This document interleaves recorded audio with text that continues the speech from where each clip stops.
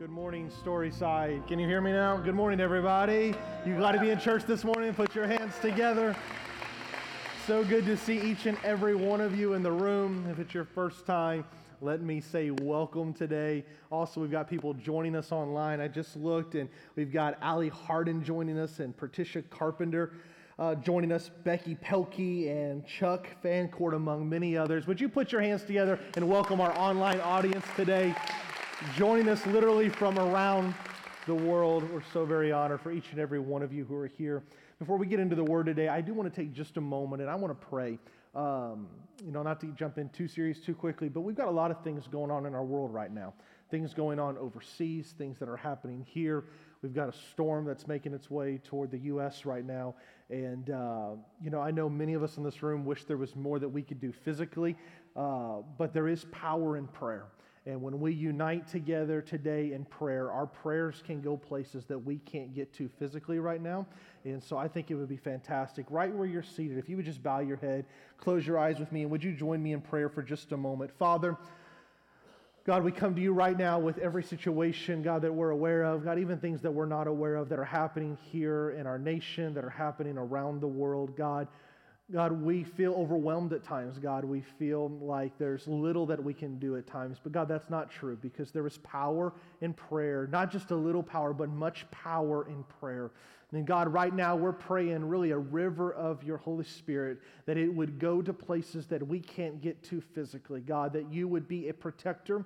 God, that you would be an encourager, that you would be a comfort to those who are dealing with these situations right now. God, we pray for your will and way to be done, God, but we pray most importantly that every individual there would realize that you are present with them. God, we give you all the praise and glory for it in Jesus' name. Amen. Amen. Well, you're here and you're looking and you're like, that's not Pastor Micah. And I can't see you real well because the lighting, but I know there's disappointment on your face. My name is Justin Meadors, and I'm going to be with you today. Pastor Mike is not here with us in the building today, but I wanted to give a shout out quickly to Pastor Micah, Pastor Angel, our entire pastoral staff. Are you thankful for the leadership of our church here? We've got such an amazing team. We are blessed with an amazing church, and just want to give honor to where honor's due. But in honor of Pastor Micah, I did hear about this Italian restaurant this past week, and they are serving fake noodles, and it's on the menu, and it's called impasta. That's not funny. I know. It's the best I've got. I tried. I Googled corny jokes, and that's what I came up with. So I did hear about this one individual, and he went to college, got his degree, was very educated, came right out of college, had this amazing job that he landed, really just kind of went straight to the top of the corporate ladder, great office, suit and tie, corner room, and just leading a lot of great initiatives, and was making a ton of money, and by most people's standards, financially, career-wise, was kind of on top of the world. But during an economic crisis, there were cutbacks. He got laid off, lost his job, but that was good. He was a man of faith, and he told his family, he said, God's going to use this as a setup for something better. He's like, what the enemy meant for evil, it's going to be turned around for my good. Everything's going to be well. So he starts applying for jobs better than the one he had, because God's going to use this. But weeks turn into months, and they're living off savings, and he's like, okay, I'm going to apply for the exact same type of job that I have, and we're going to be content in whatever state that we're in, right? And so he starts applying for those, but there's nothing happening. And so he's like, you know what? I'll take one step back so that God can take me 2 steps forward. And he's just consistent pillar of faith during this whole process. He applies for a bunch of more jobs, but nobody hires him. He starts to panic, months are turning on month after month, and he's getting a little nervous, so he starts looking for anything, and he hears about a job at a local zoo.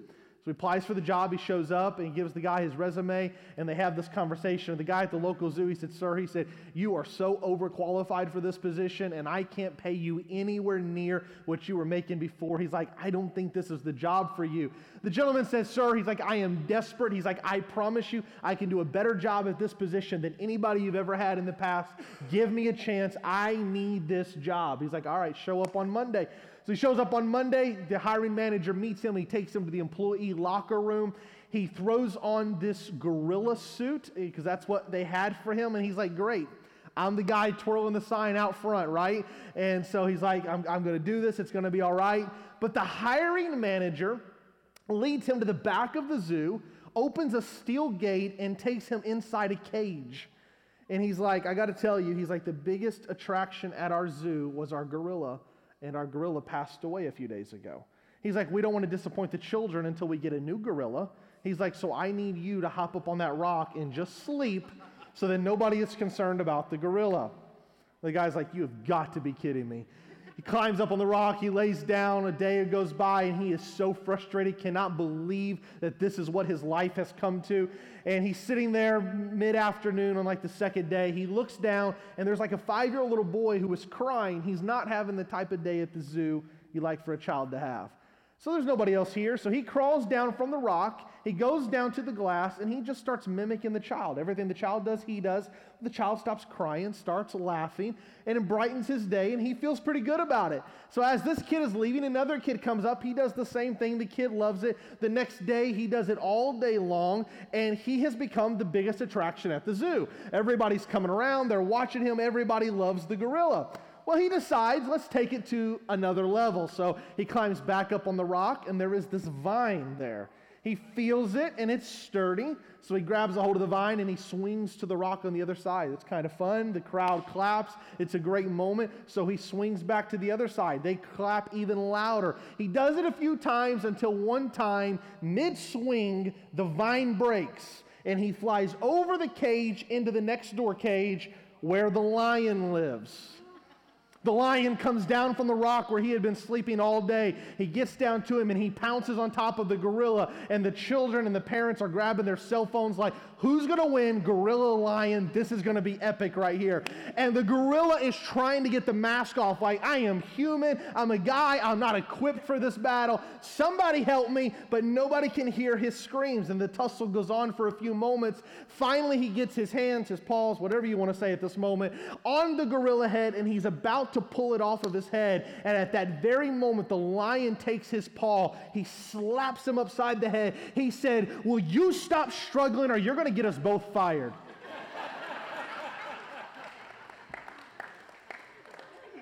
Because not everything is as it appears to be. The most dangerous leap that you can make is the leap to conclusion, somebody said. Sometimes there's imposters. Sometimes there's fake news. Sometimes there are things that look one way, but in reality, they're a completely different situation. You ever been fooled by an Instagram or Facebook ad and you purchased something and found out that it wasn't nearly as good as the ad depicted it to be?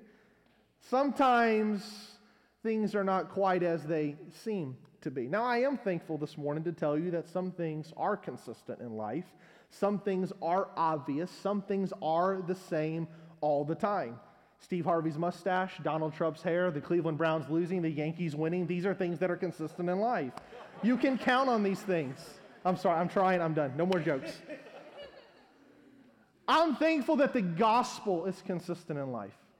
I'm thankful that the gospel works in every generation, on every person, every year, every day, regardless of crisis, regardless of circumstances, regardless of our past. The gospel simply works. I'm thankful that God in His goodness allows us to receive His grace and His mercy, and in spite of our mistakes and our mishaps, He overlooks those and helps us by His grace avoid the judgment seat of God.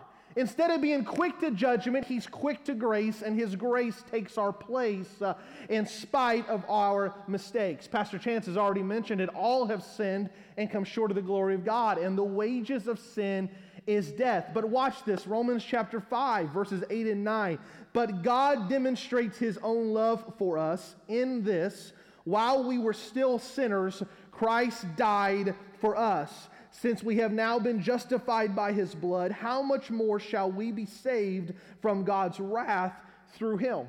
What he's saying is, you were destined to face judgment. Wages of sin was death. But God stepped in and said, hold on just a moment. I would like to offer you a get-out-of-jail-free card, if you will. I want to offer you my grace, which is sufficient, my mercy, which is more than enough, and I would like to take your place in that judgment seat. Not only does God help us avoid judgment, but he takes it a step farther, and he literally forgives us of our sins. It's not that he's just not going to punish us for them if we accept his grace and put our faith in him, but he says, I want to forgive you of it too. I want to justify you otherwise, just as if it had never happened. I want to take your mistakes and completely forgive them, eradicate them from the face of your life, and give you a new opportunity. These things are consistent in life. Not only does God want to help us avoid judgment, and not only does he want to forgive us of our sins, but he wants us to experience his blessings. And I think that's the incredible part of God. It's not that he just looks at us and he's like, all right, I'll forgive you. I'm not going to destroy you. I'm going to give you a little bit of grace, a little bit of mercy. But he's a good God. And he's like, I really like to give you a little bit of blessing. You come to church this morning, I don't want you to leave empty-handed. I want to make sure we dump a little bit of blessing on your life. And on Monday and Tuesday, he's right there with you. And he's like, I want you to live a blessed life. Somebody said this, live in the best life, live in the blessed life. And I think it's a true statement. There's literally no life like living for God. Now, there are things that are consistent. There are things that are obvious. There are things that are sure, like the gospel. But there are other things that are not so consistent in life, not so easy to figure out, not so obvious. Now, I never wore glasses until a couple of years ago. Never needed them, but I started getting headaches. Like literally every single day I was getting these horrible headaches. And so I went to the eye doctor, and when I got there, she put a chart in front of me and asked me to read it. And I was able to read the chart, but I was straining really hard.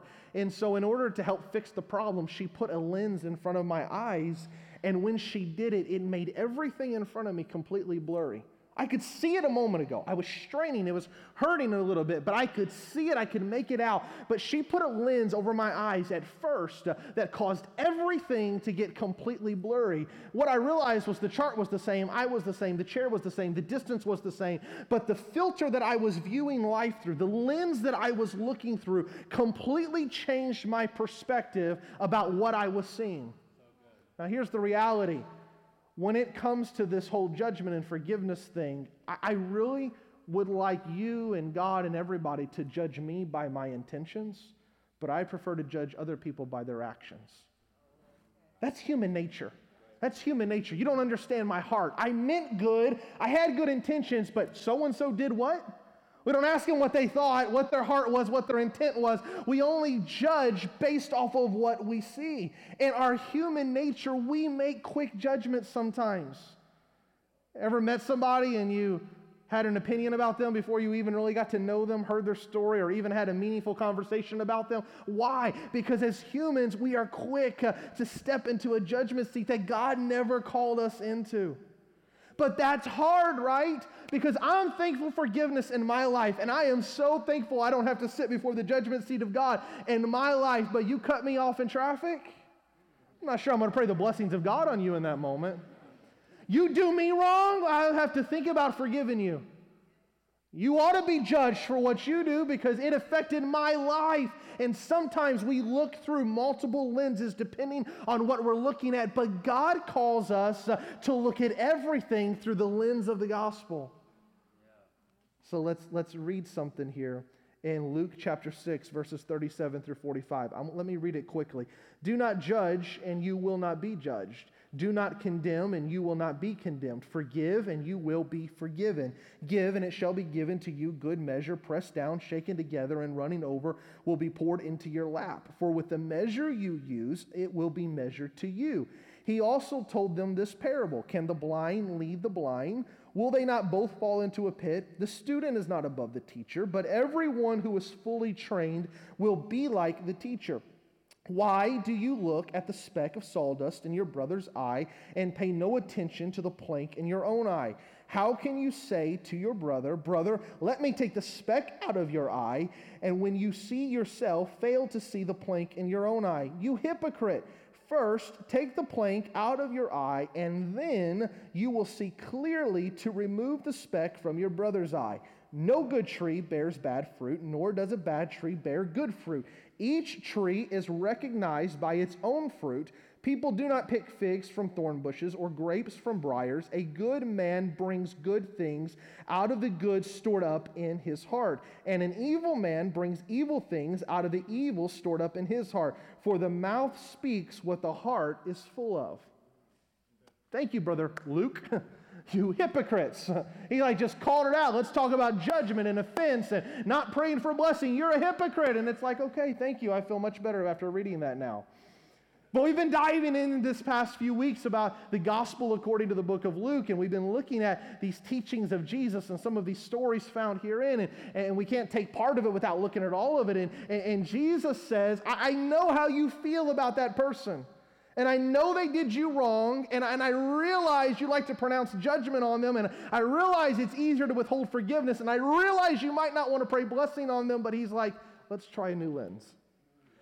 Let's look at the situation through the lens of the gospel, and let's view them that way, and let's see if that changes our response to the situation. No, that's not easy, Jesus, because you don't understand what they did. You don't know how bad they hurt me.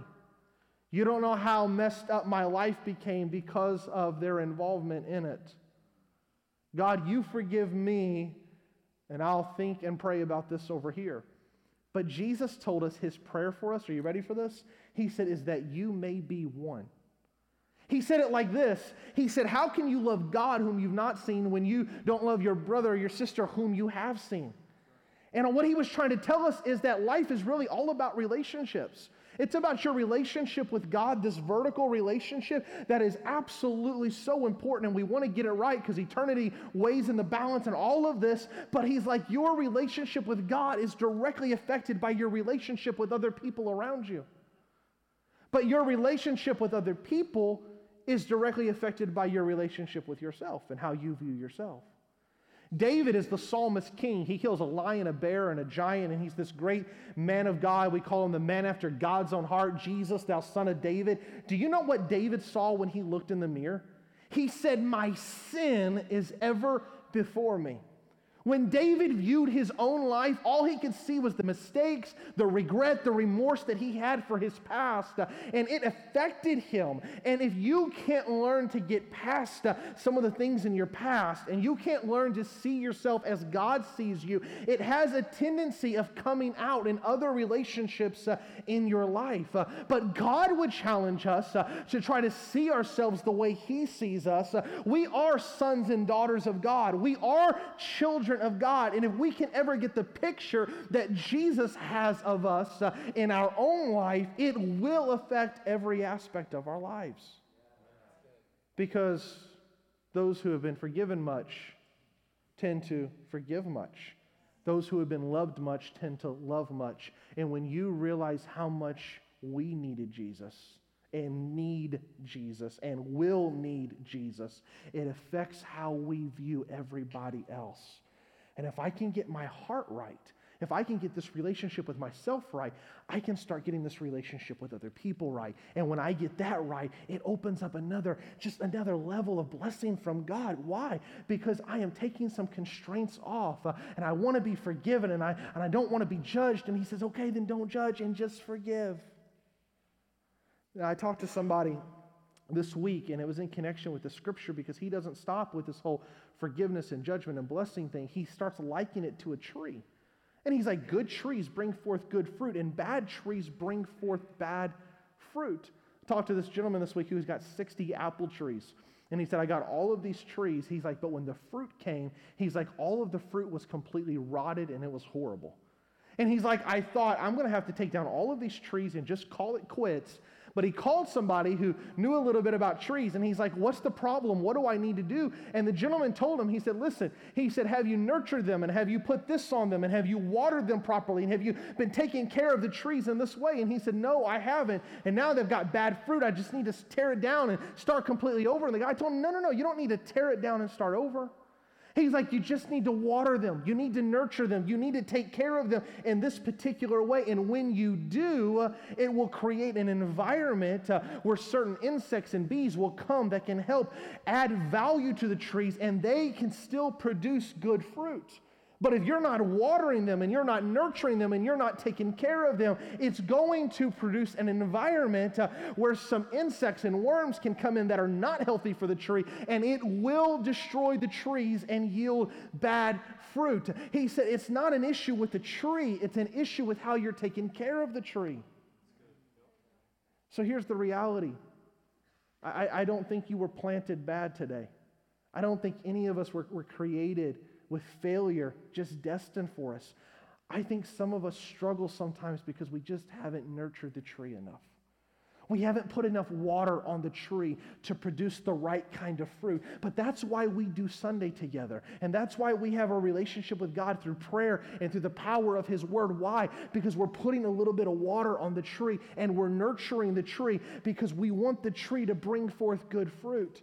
The definition of insanity is doing the same thing over and over again and expecting different results. And so if you're not receiving the fruit in your life like you like to receive, then maybe step into another area and say, God, how can I grow and how can I nurture better and how can I get more water on the tree so that I can start producing different results?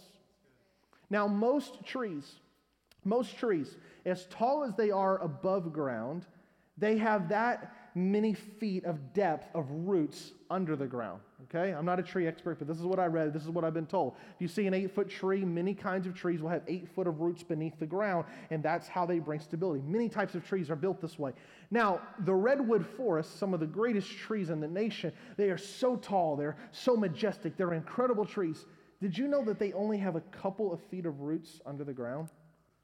They're so shallow with their roots that should be when the storms of life come, they ought to fall completely over, but very rarely does a tree in the redwood forest come over. They just stand. How is that possible? I don't have a prop this morning, so I need some help. Pastor Josiah, Pastor Matt, I called on them in the first service. They're prepared, ready to go. They're going to come help me out this morning. Here's what the redwood trees do. Come on, stand over here for me. The redwood trees doesn't have a lot of depth with its roots, but its roots go out left and right, and its roots connect to the tree next to it and connect to the tree on this side of it. And when the storm comes, it's not just blowing against my roots, but it's blowing against their roots, and there becomes strength in numbers, and instead of failing and falling apart in the midst of the storm, I'm able to stand because I'm connected. That's so good. That's good. Hang with me for 1 second. Why? Why are Sundays so vital? Why are being connected to groups so vital? Why is serving on the dream team so vital? Because I realize that there are moments that my roots might not be deep enough to withstand some storms that I'm going to go through in life.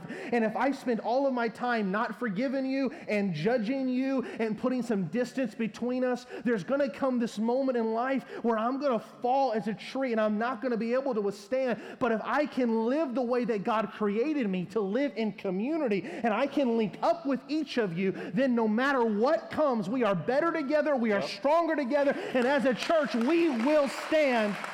Thank you, guys. Can I tell you, 2020, 2021, they don't have to destroy you. We can stand this test, we can endure this storm, and we can survive, but let's do it together. Let's do it as a church. Let's do it as a family. See, when you face these tests, it's easy for it to affect relationships with other people, relationships with our heart. But in all reality, what it really affects is our relationship with God. It really affects our relationship with God. I know we're talking in Luke chapter 6 today, but I really would like to read 2 verses in Luke chapter 7, just to jump ahead a moment. Luke chapter 7, verses 18 and 19. Jesus has done a ton of miracles and a lot of incredible things have happened. Watch this. John's disciples told him about all of these things. Calling 2 of them, he sent them to the Lord to ask, "Are you the one who has come, or should we expect someone else?" John was the forerunner of Jesus. He was the voice crying in the wilderness, prepare you the way of the Lord, make his path straight. John preached some great messages on repentance, and then he said things like, you like me as a preacher? He's like, no. There's coming one after me who is mightier than I. His shoes, I'm not even worthy to latch his shoes. He's like, he's got fire and the power of the Holy Spirit, and you can't wait to see Jesus. And then John is preaching and teaching, and all of a sudden Jesus comes walking down the road, and John shouts out, behold the Lamb of God who takes away the sin of the world. And he has the opportunity to baptize Jesus in Jordan, and a dove comes and a voice from heaven, and it's a powerful moment. And John was just mightily used by God, invested his whole life into Jesus. And all of a sudden, John's followers, by the dozens or the hundreds, I don't know, turn into multitudes, maybe by the thousands. And John is there with Jesus for some of these moments, and it's incredible. And this is what he's lived his whole life for. And he's like, I told you it was coming. Jesus was coming, and this is powerful. And I'm kind of standing here at the right hand of Jesus, and I'm serving alongside of him. And this is all amazing until John's life takes an unexpected turn. And John ends up in prison. And Jesus doesn't show up on the visitors list. And John's sitting in prison, rotting in prison, and he's thinking, any day now, Jesus is going to show up and post bail, get me out of here. But he doesn't come. Not only does he not come, but he seemingly just forgets about John. Doesn't even send word to John. Not even a thinking about you card. Not even a letter. Everything's going to be all right. Nothing. And John, this individual with great faith, this individual who has given his entire life to this message of Jesus, this individual, his faith turns into frustration. And he starts getting a little bit of offended at Jesus. And he's having some issues forgiving this moment with Jesus because he feels like he wasn't done right. He feels like he was done wrong. It's one thing when somebody who doesn't know better and doesn't know the love of Jesus does us wrong. That's one thing. It's another level when it happens sometimes with people we think should be followers of Jesus and shouldn't do it that way. That's tough enough. But when you go through things in life and you only have to look at God and you wonder, God, did you do this to me? It's those questions, right? Why do bad things happen to good people? God, I'm serving you. I'm giving my life to you. I'm here on Sunday. I showed up to serve. God, I'm giving my entire world to you. And this happened? Why are my finances in shambles? Why is my marriage on the rocks? Why do relationships with my kids continue to get worse? Why am I having so much issues on the job? God, I don't understand why I'm going through what I'm going through. 2020, 2021, I thought it was going to get better. We deserved a better year, God, in 2021. 2020 was tough enough, and now here I am struggling in 2021. God, I don't know who else to look at but you. Why are you doing this to me? And if we're not careful, our faith can turn into frustration. And we can begin to harbor these feelings toward God of unforgiveness and bitterness. Now, let me say this. John sends messengers to Jesus to ask a question. Are you the one, or should we look for another? What's he asking? Are you in a gorilla suit? Are you an imposter? Is this real? Is this fake? But Jesus does not condemn him for asking the question. It's okay to go to God and say, God, I don't understand this. God, I have questions. There's some uncertainty here. I don't have this figured out. It's okay to say to God, God, I don't like this. I didn't sign up for this. I didn't subscribe for this. This wasn't how I planned my life. It's okay to have those moments and have those feelings that we don't understand. That's all right. But Jesus sends word back to John. And this is what he says. Go tell John, I'm doing miracles. The lame are being cleansed, the blind are seeing, the dead are raising. I'm teaching and preaching. Great things are happening. But tell him, blessed is the man who's not offended by me. Wait a minute, Jesus. I thought you were going to tell me midnight, tomorrow night, it's breakout time. I thought you were going to give me a word today and tell me 1 week from now and everything's going to be better. This too shall pass. Everything's going to be... I thought you told me if I would serve one more Sunday, things would get better, but it didn't. Now watch this. Jesus sends John's followers back to John. That's all he says. I'm healing, doing miracles, teaching and preaching. Blessed is the person who's not offended. Now go tell John that. And when they leave, when they get beyond earshot, watch what Jesus does next. He looks at the multitude that's around him and he said, never has there been a man like John. I'm proud of that boy. I love that guy. He's amazing. He's incredible. I love John. There's nobody like John. But John never hears those words. John doesn't know that Jesus feels that way. John doesn't know that Jesus said that to the crowd, because the only part of the message that John heard was great things are happening, but you're not a part of it. Now don't get offended and just keep being faithful, and you're going to die right here in prison. Well, that's not the great message John wants to hear. But Jesus views John in a way that John might not even completely understand. Now, I certainly don't want to add to the text today. That's not my intention. But wouldn't it have been something if there had been a person in that multitude who, after hearing those words of Jesus about John, would have slipped out to John in prison? I know I'm not supposed to be here. I wasn't told to bring this message. But I thought you should know. Jesus just bragged on you to everybody he saw. And he said he loves you. And you're amazing, and there's nobody quite like you, John. Wouldn't it have been amazing if there had been that secret messenger who could have come and given John that word in the moment? I've been John before, and I've questioned God. I've been hurt, and I've wondered, God, where are you in this mess? I prayed and said, God, I don't see your hand right now. God, I don't feel anything right now.